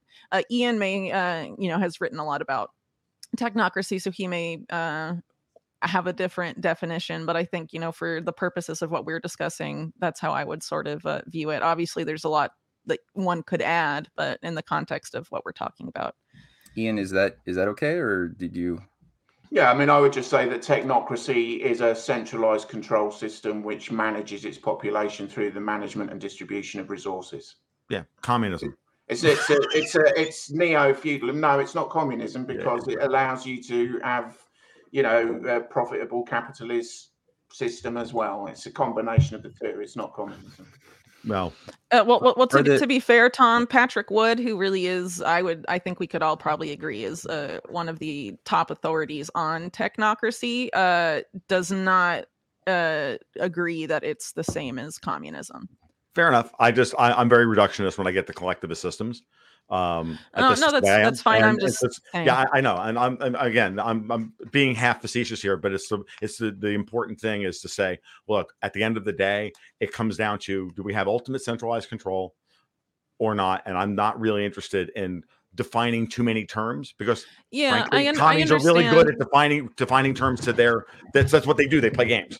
They play word games in order to obfuscate what they're actually doing, which is what the WWF likes to do. The goal of this panel is to have all the arguments about both sides of this issue sort of out on the table for viewers to make their own conclusions. So they may not have a grasp of the terms the same way that the panelists here do. Fair enough. Right. So it's more for them than for us, so to speak.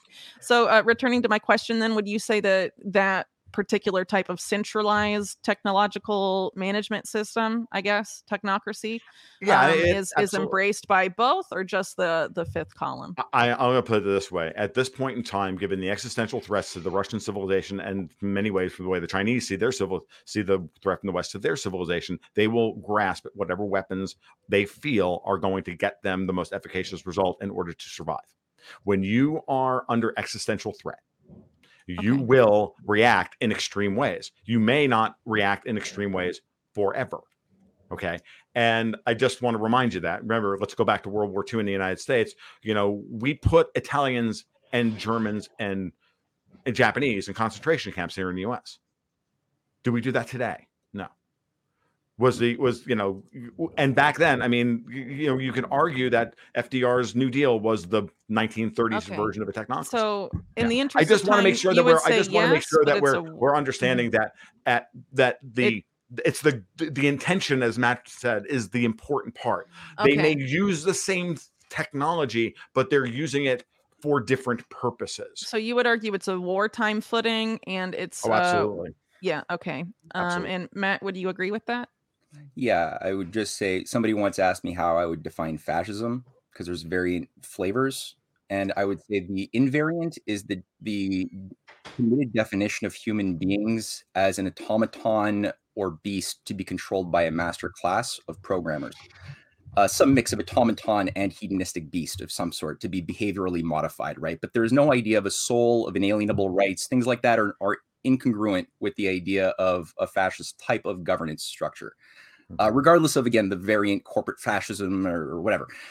I think whatever is used, whatever technologies are deployed, whatever type of forms of central government or whatever are utilized, if you have that idea in your operating system that human beings are what I just said, it will be used to create a fascist, technocratic, feudal system of controlling talking cows.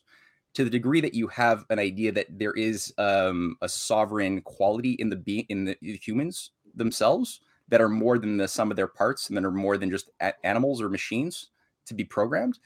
If you have that idea, then utilizing government, even central authority, could be deployed as well as technologies for the good, to pull people out of poverty, give them better access to their mental faculties, a better sense of security for the future, ending hunger, starvation, the four horsemen, yada yada. That's possible. But I think it's having that flexibility of looking at it from a fascist filter of human automatons versus, let's say, JFK, who would use central government when he built a national energy grid, hydroelectric dams, and what have you in the 60s. That was central power, but it wasn't tyrannical. It allowed for flexibility of free enterprise. It allowed for the mobility of the parts. So it was a flexible management system, but that still had a central type of quality to it.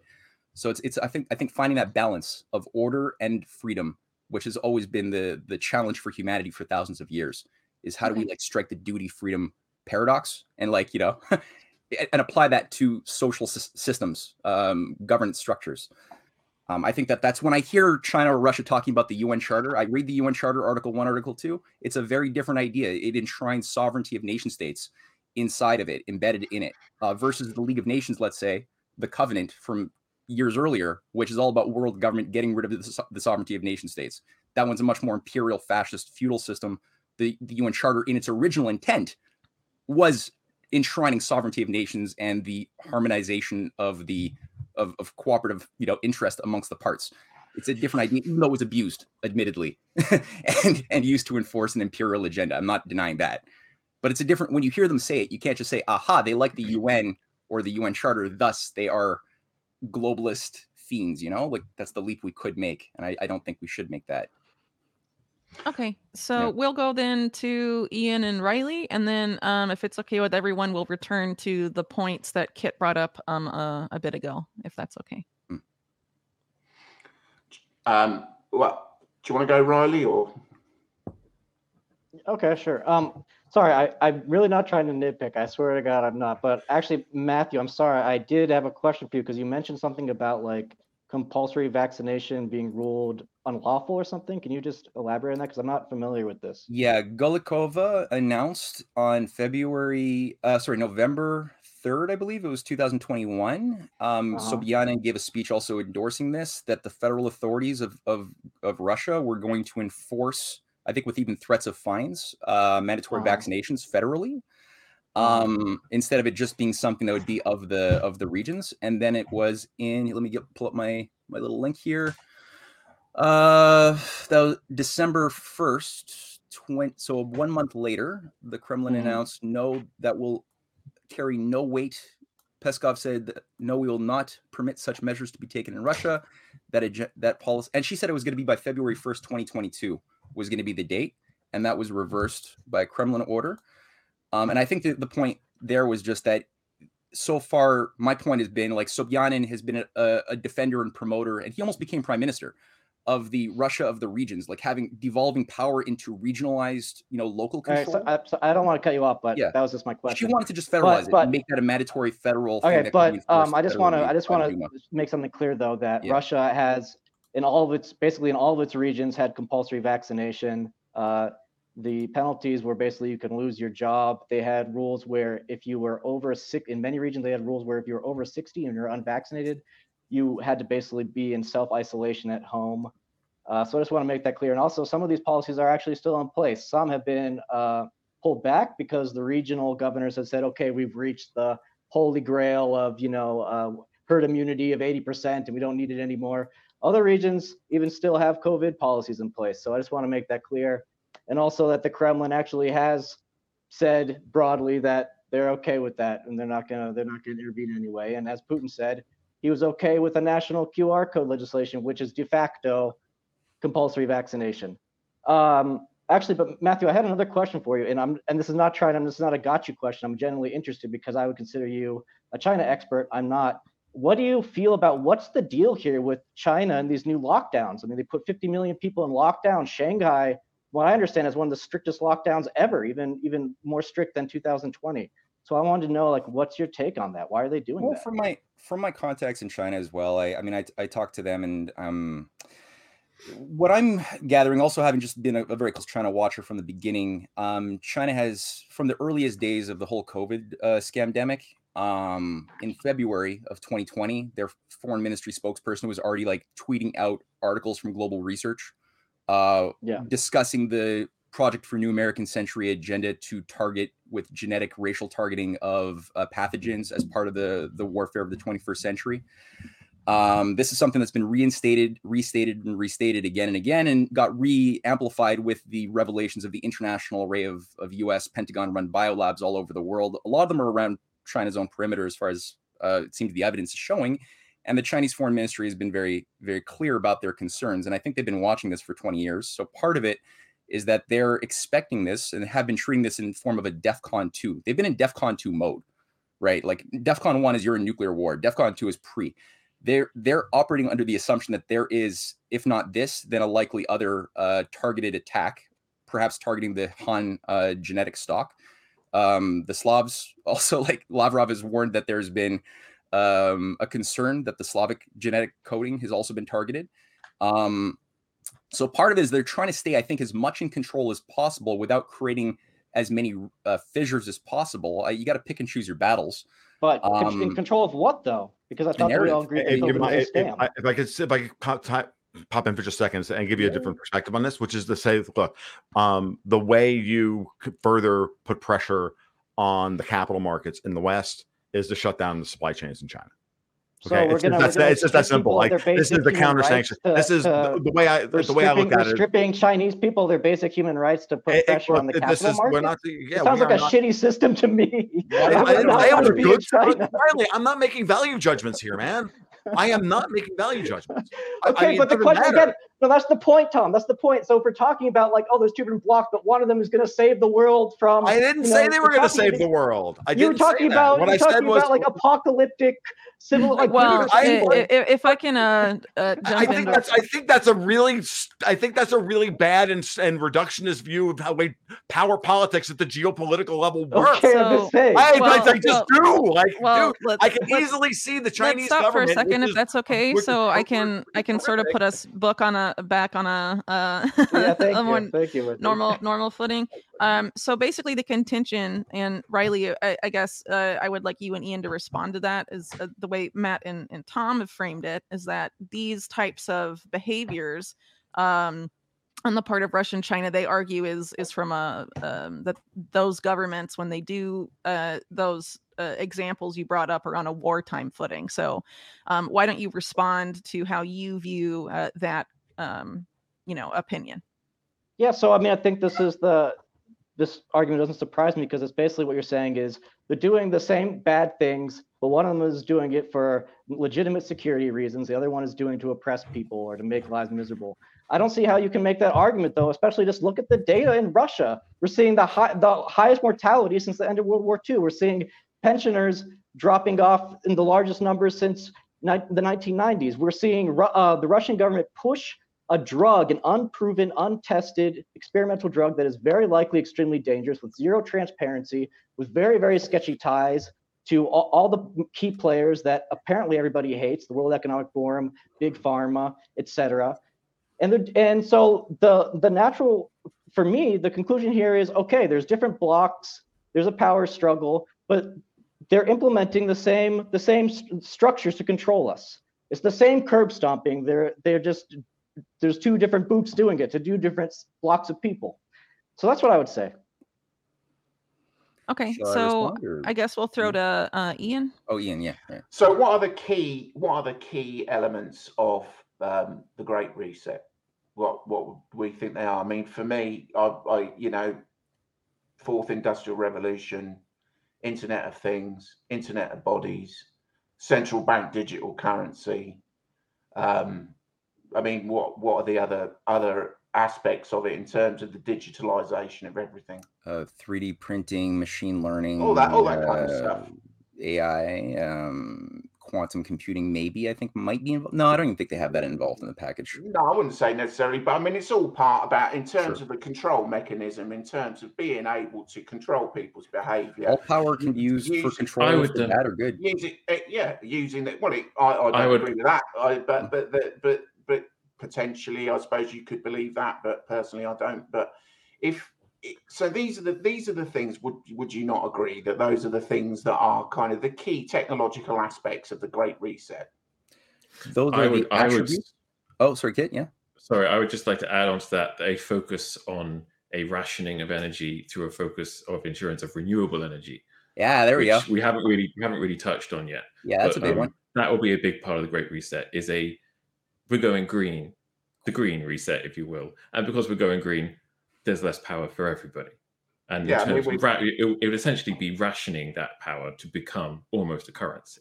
Is something I would add on to that. Yeah, exactly. Yeah. Putting a dollar value on the reduction of your carbon footprint by going to energy sources that don't allow you to do very much to sustain people or industrial economies. How else are you going to rebuild society around a billion people? So which country in the world has moved furthest down that path? Down the green energy depopulation or deindustrialization path? Down the technological control of its population path. I would say in terms of like if you're actually asking like which countries have employed technology, so like what which country I could say China has employed technology quite a bit. Everything Kit just said, though, no.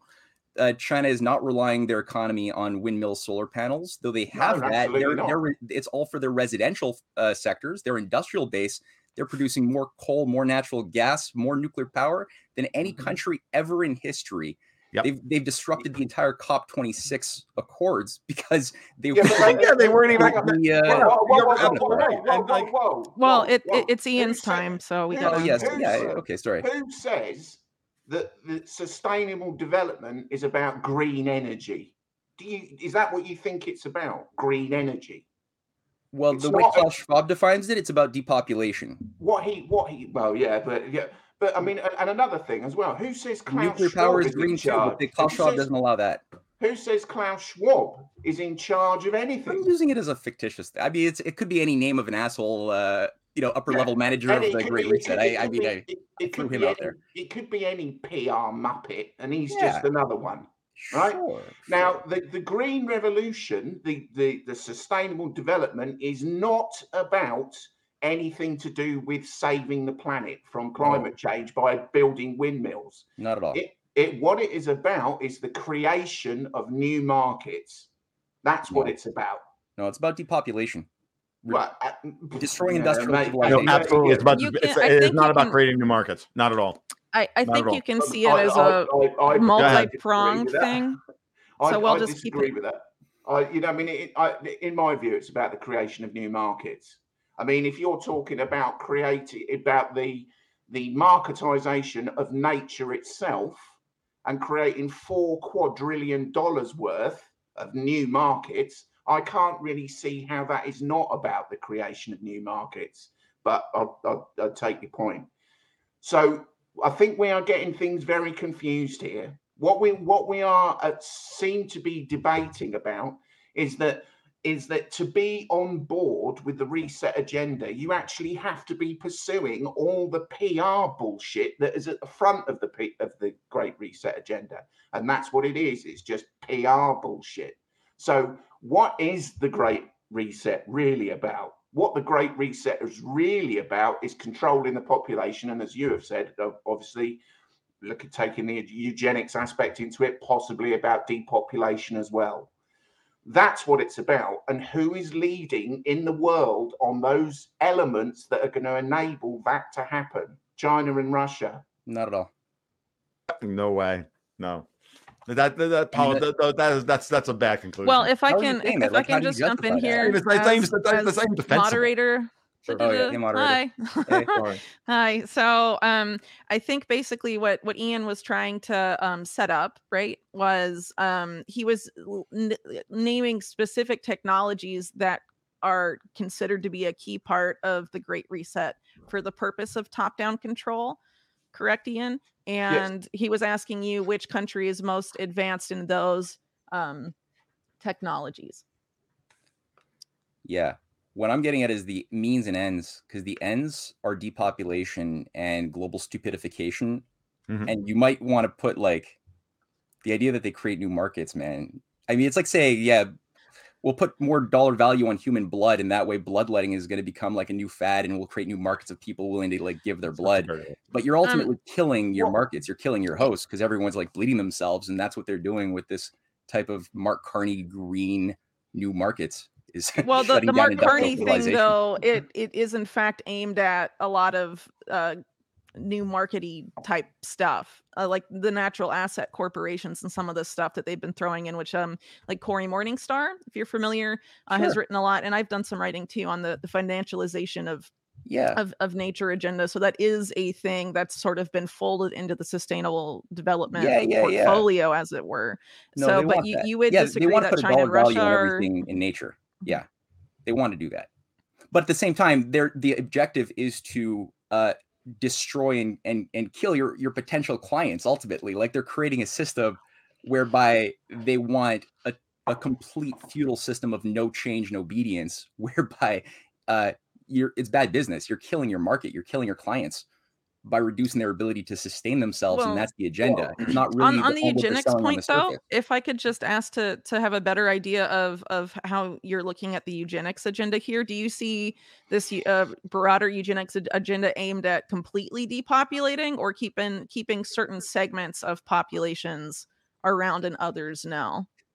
Yeah, I think like, do you see it as a selective thing? The carrying capacity of most of the computer models that they're utilizing seem to vector around a consensus of 1, maybe 2 billion or so. Yeah.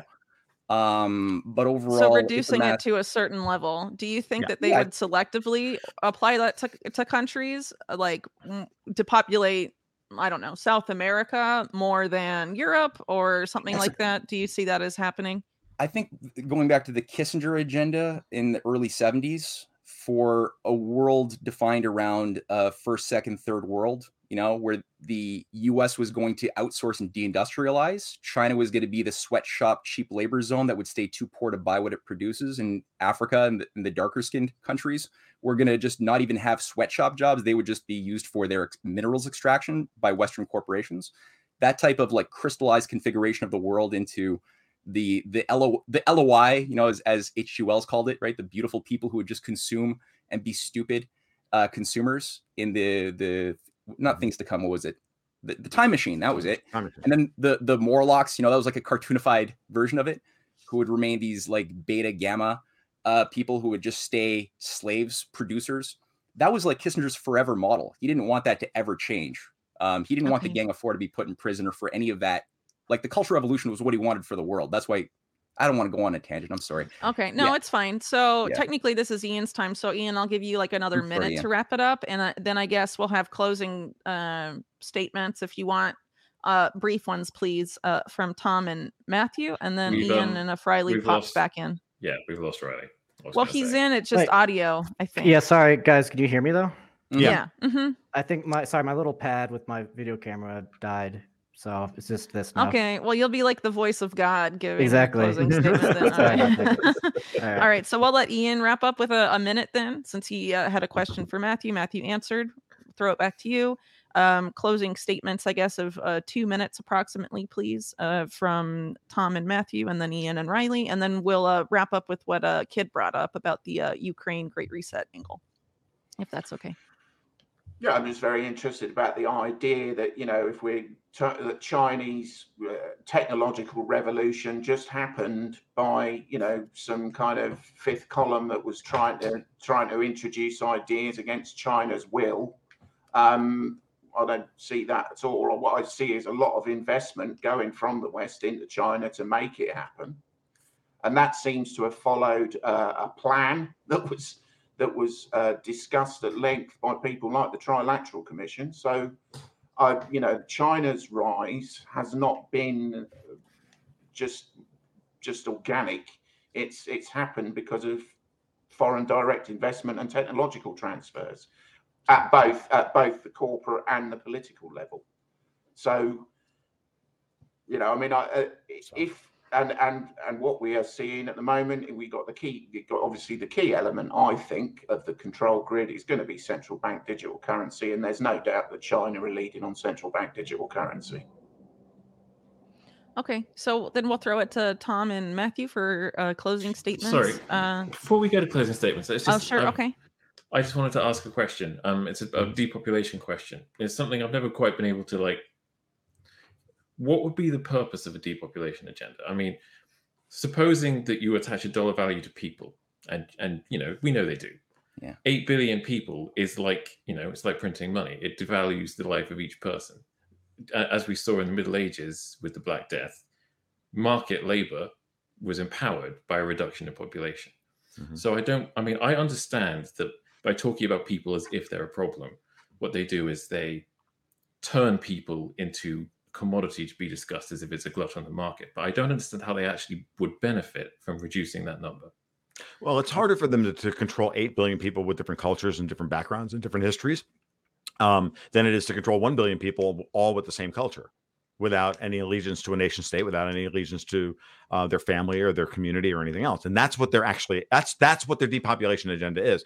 It's also dumb. They are Malthusians. And I'll start my closing statements to try and explain where I'm going here. They are Malthusians. They have linear models. Those linear models are wrong. They do not believe in the law of diminishing marginal utility. They don't believe in the basics of human nature. They believe that they can remake human nature, but the new Soviet man, all these theories of all these collectivists through time, doesn't matter. They're all flavors of the same thing, which is we can change humans into being something that they're not, which is not possible.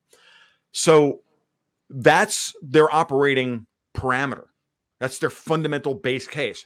Malthus, we take these linear models from today and we project them infinitely into the future, even though everything goes in a cycle, because all of our behavior is moderated by what we've previously done. The law of diminishing marginal utility. The next unit of a thing gets you less satisfaction of need because you have less need of it. So the first drop of water to a man dying of thirst is important. The second drop less important, and then eventually he drowns. Right? If you give him too much water. So that's the model. They don't understand that, and so they don't understand how innovation, and refuse to accept that innovation comes from the rising of price and the rising of arbitrage and profit opportunity. They don't believe in this.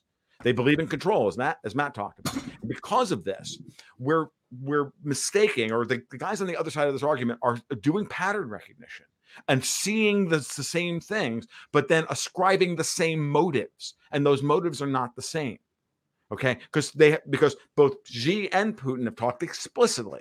Remember, Putin has a degree in economics. There's a PhD in economics, and if you read his doctoral thesis, you will see what he thinks about how to utilize people and how to go about this, and to go about defending Russia against the system that he's fighting against, the rise of which he's fighting against.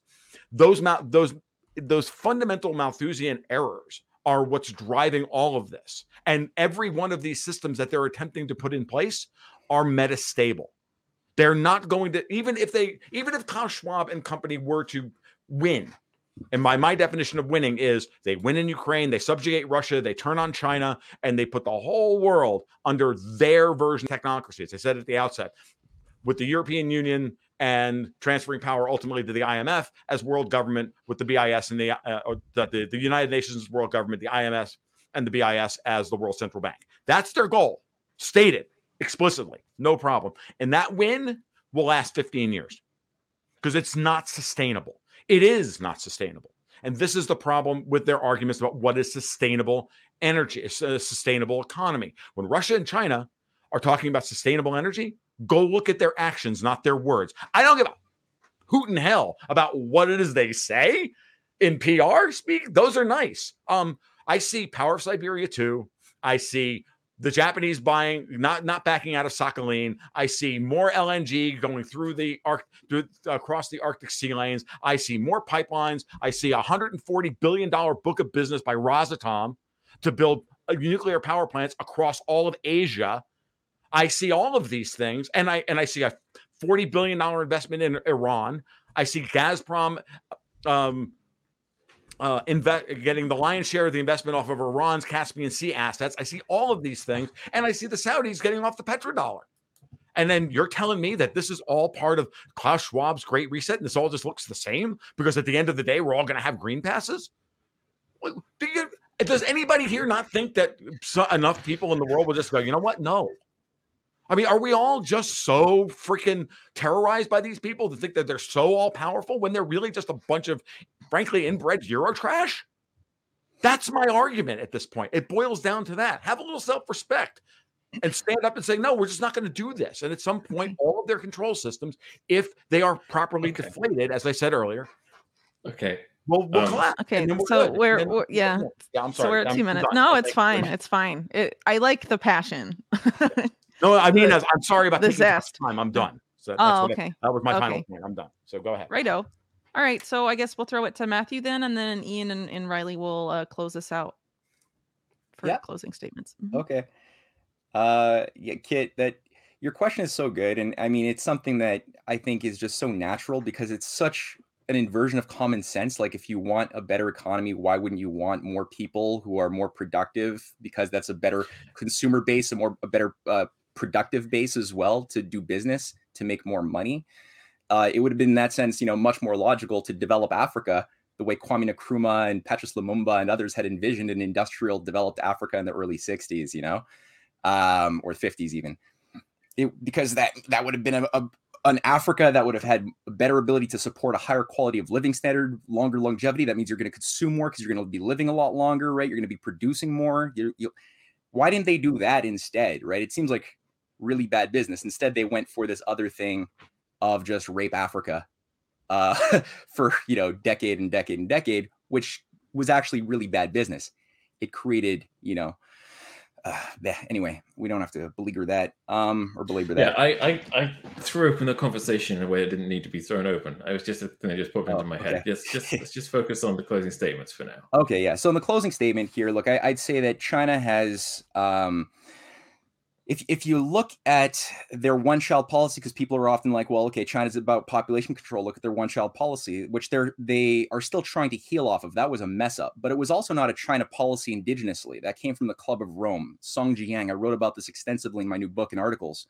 Song Jiang, a leading scientist, was brought in to the Club of Rome and brought back their computer models in 78, 79, which became what was adopted as part of a broader condition upon which China would receive the factories and other things that it needed to get out of poverty. It did itself a lot of harm in the Cultural Revolution. I mean, that was a bad. I mean, even the Chinese will agree that was a bad decision. That was scarring, self-inflicted destruction.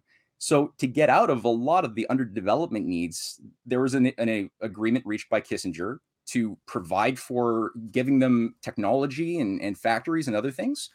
I don't think Kissinger had a sense of the long-term planning, like the very patient approach of these Confucian type of, and the Chinese leadership were thinking in much longer sweeps of history. Kissinger asked Deng Xiaoping, like, what do you think of the French Revolution? Or no, it was Zhou Enlai. And Zhou Enlai said, it's too soon to tell. So the Chinese are thinking like in multi-generational terms, and Kissinger thinks in long terms too, being a part of the upper echelon managerial class. But I think even he was sideswiped by the type of multi-phased planning, which involved, I mean, for a period, China was almost lost. Soros, like I said, had their guy. I mean, Soros's man was in power. They nearly had him set up as the Gorbachev Yeltsin of China, which was going to involve the privatization of their central bank and the full-blown Yeltsin package that was being done in Russia in China in 89. It came close, really close. People don't realize what Tiananmen Square was really about. Gene Sharp was on the ground in Tiananmen Square. It was a Maidan type of operation, and it didn't work out. It worked for Russia. Russia got their complete, poison fed to them under Strobe Talbot, other Rhodes Scholars. Victoria Nuland was overseeing that as Talbot's assistant. They got Chubai, who set up the Davos, the Gaidar Davos conference. He set up the Davos Pact in 96. He set up the Gaidar Davos conference in Russia in 2009. And where's Chubai now, right? The leading privatizer who installed many of these oligarchs and even technocrats, like Golikova, her husband. All of these people were all installed in the 90s, and many of them still have protection and are still there. Some of them run an operation within RT itself, like Margarita Simeonin, the editor-in-chief, was caught red-handed, essentially participating in an attempted coup d'etat in January 2020, when the whole Russian government resigned. And that same day, she had said that Putin should just claim ownership for shooting down the MH17 jet over Ukraine, just like the Iranians claimed ownership, and she was like brought into Bloomberg and everything else. So there's this whole other thing inside of Russia that is apparently not something you could just extinguish. It's got protections, and I think Chubai just jumped ship. He's like, I'm getting the hell out of here. He's now in Turkey in his mansion. A lot of these guys are feeling there's been an executive order by Putin. I'm sorry, I know I'm going over it. Okay, I'll just stop it. I think that there is nuance, there is a fight, and I think that if we oversimplify and just look at one limited definition of the New World Order as being specifically COVID oriented and nothing else, we miss a lot of that richness, and we miss a lot of the solutions, the weaknesses in the oligarchy's own system itself that that we can capitalize off of if we look at where do they fail, what is the oligarchy afraid of, which is I think what Russia and China are aware of. And I shared Sergei Glaziev's recent interview, which is a good thing to study in the chat box. Okay, so we'll throw it to Ian and Riley, whichever one of you wants to go first. Yeah, I think it's been a really interesting conversation, and I've certainly learned a lot from it. I think that the stumbling block that I think that I've noted during this conversation is that we are talking about two fundamentally different things.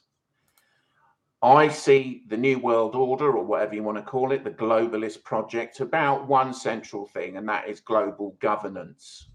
And that global governance, I would suggest, is intended to be rolled out in terms of, if we look at it from a Great Reset, which is part of the agenda for global governance. If we look at it from that perspective, the way that is intended to be managed is through technocracy. Technocracy is the key to managing global governance in the future. And that's something that the think tanks have been discussing for, 50 years, 60 years. So that's where we're heading. So we are definitely, at the same time, we are definitely seeing a power struggle. There's no doubt about that. And I think that is coming to it's particularly coming to a point at the moment in a military sense in the Ukraine. So you could say, and it's perfectly legitimate to say that Russia has got legitimate security concerns and all that kind of stuff, and that power struggle is real in terms of that confrontation. But it is also real at the globalist level as well. There is a power struggle. But what that doesn't mean, and I think this is where we diverge, is that either side is offering a fundamentally different solution. They're not. They're offering the same solution. And if we consider where the key aspects of what we might call the technocratic control system, those technocratic control systems are being pursued and have been developed to their fullest potential so far, or to their fullest extent so far in the East. Now, I agree with much of what's been said in terms of the motivations for that may be very, very different. And I agree that there is a difference between the Slavic and the Western mindset. But that doesn't mean that the project is not going forward. The project is going forward no matter who wins this confrontation at the moment. And if we look at history, it's clear to see that the people that are pushing forward a globalist agenda have, and always do, hedge their bets and make sure that they back both horses. Now we are seeing we can see that in World War I, we can see it in World War II, and we can see it in World War III, which I think began in 2001. This is a war against us all, not a war against East and West. East and West are vying for control of one system. And the model for that system, which was created, I would suggest, the world's first technate that we've seen is China, which was created with Western compliance and Western investment and Western technology transfers. That is the system that is being rolled out globally. And I don't see Russia and China particularly resisting that. On the contrary, what I see them doing is vying for control of that, which is, that doesn't mean that the system, that doesn't mean that the confrontation isn't real. It just means that they're vying for control of the same thing. Okay, so I'll stop you there, Ian, because we're at time there. So I'll pass it to Riley.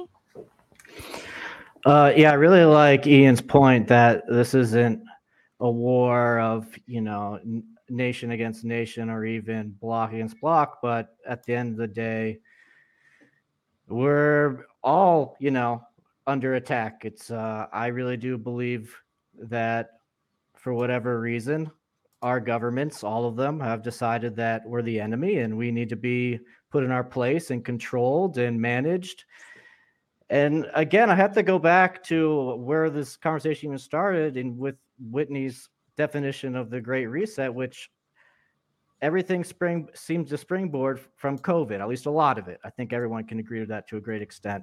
And I haven't seen any evidence living in Russia that the Russian government has done anything to stop this. And this is literally a global crime. Not only that, Russia has profited. Not only does Russia have its own alleged COVID vaccine, which again, unproven, very, very sketchy links, it profits off of AstraZeneca's shot. It literally is invested in our farm, which produces AstraZeneca domestically and exports it to other countries. So if you see Russia as this sort of, bulwark for, defending against whatever, I just don't see how that works when you just look at what Russia has done over the last 2 years in terms of COVID. I would want to make one other point here, which is I was thinking the other day I was reading a book of Orwell's essays, and he had this great essay written in 1940, and it was about his beef with how the 1940 was being written about, and he basically said the problem is that the crazy events of today are being written by partisans. And so his argument was, this is not an epoch of expansion and liberty, but an epoch of fear, tyranny, and regimentation. And so he said, if we're going to face reality, if we're going to reach this sort of mystical acceptance of things as they are, to say that I accept in our age is like to say that you accept concentration camps, rubber truncheons, bombs, airplanes, tin food, machine guns, slogans, submarines, spies, political murders. What's scary about that sentence is that all that stuff seems normal to me, And so what's the new normal? What's the new normal? What does it mean I accept in 2022? And for me, living in Russia, I don't really think it's that different than what your definition in the United States or Canada or the UK is. I accept in 2022 is a very scary thing. It's a very scary thing to say, I accept quarantines, QR codes, forced vaccinations, experimental drugs with no actual value, really crazy ideological, horrible censorship. You can go down the list, and Russia is doing the exact same thing. And at the end of the day, it's the same technocratic system. It's just a different block. And so we're all in it together. That's really how I see it. And so I hope everyone makes it through. Oh, Whitney, you're on mute. Whitney, you're muted. Yeah. Yes. Yeah, sorry about that. Okay, so what I was going to say is that in the interest of time, I know that Ian has to be out of here in about 20 minutes. Kit, you had brought up the very interesting question of why is the West apparently shooting itself in the foot? well, it may be In the interest of time, I would say that's a discussion for another day. Okay, so I just wanted to make sure. I don't want to kick things off again where we've just. Well, it is an interesting one, and I'll just say that then, and then we'll, I guess, close this out then. So I think this was, hopefully the panelists agree, but they may not. I think this was actually really productive for understanding where each side is coming from, the main arguments of each side, and where the differences are, because from what I was observing within, alternative media circles. A lot of people were just talking past each other. Emotions were very high.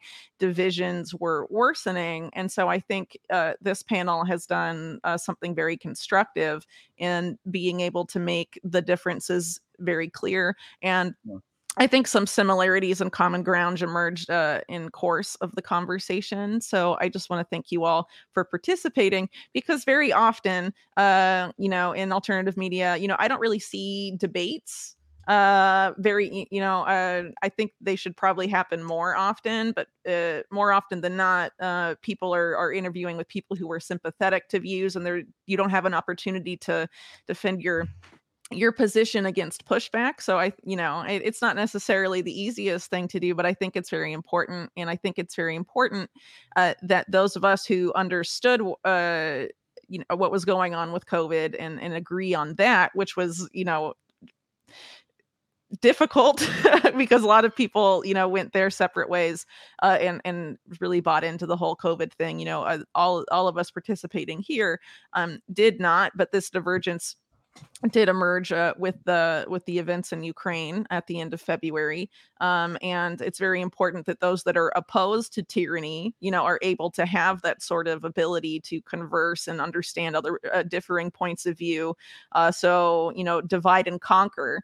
The tactic so often used by the establishment, the system, the man against us, doesn't keep us from being able to be colleagues or be able to work together when it's necessary. So that's my little end spiel. I'll let Kit say anything he'd like to say, and then I'll let all of you again just remind people where they can find and support your work.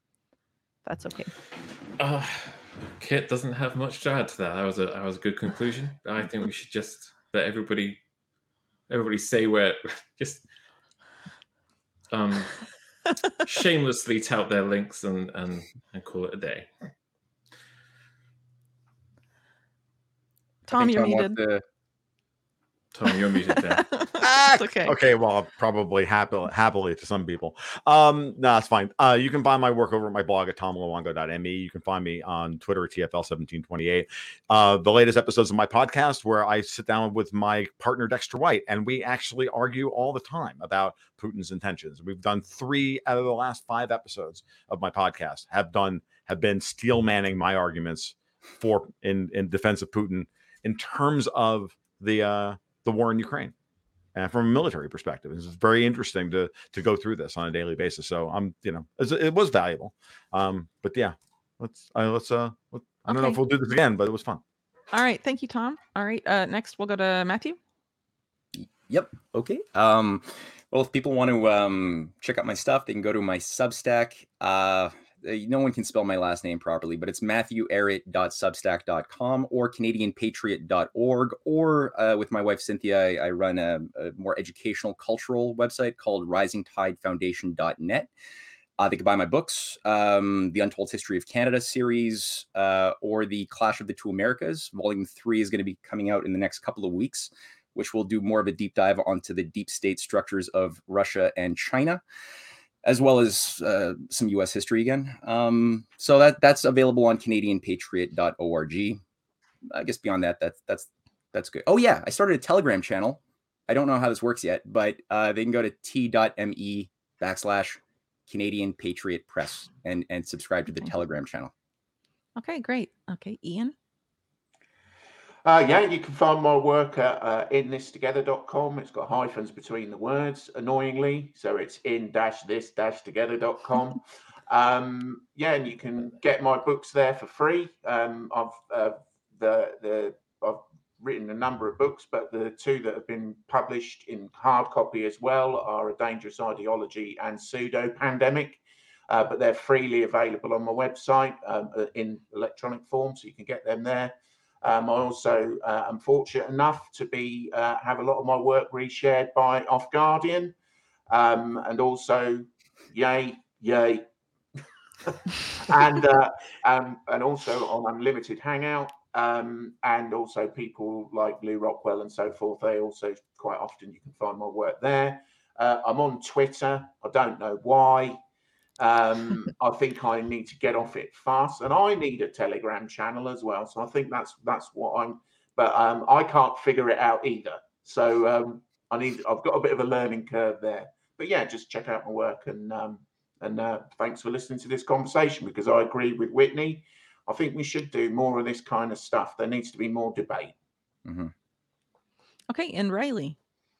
I'm just at Substack, edwardslavsquat.substack.com, Twitter, Riley Wagaman. And I totally agree with Ian. I thought, I really think that, I mean, just honestly speaking, here in Moscow, I mean, it's super isolating, because you want to talk to people about these things. It doesn't even matter what they think, but just be able to talk with people openly. And I consider all of you guys to at least have an interesting perspective and views. And so it was a pleasure. And thank you so much, Whitney and Kit, for hosting us. So. Yeah. Well, great. Well, thanks to everyone who took the time to watch this. And, you know, by the way, I don't want to forget, this video is going to be posted on Off Guardian's new Rockfin channel. Some of you may be aware that Off Guardian was deplatformed from Patreon, which no one should like, because they also deplatformed me. No, I don't know, but they did. But they also they've deplatformed a lot of people. James Corbett, Ryan Christian of The Last American Vagabond, numerous people have been deplatformed there. So in order to help them replace what their Patreon was for them, please consider subscribing to Off Guardian's channel on Rockfin if you use Rockfin. Yep. All right. And with that, thank you, everyone. Take care. Thank you. Thank you. Bye-bye, everybody. Thanks, guys.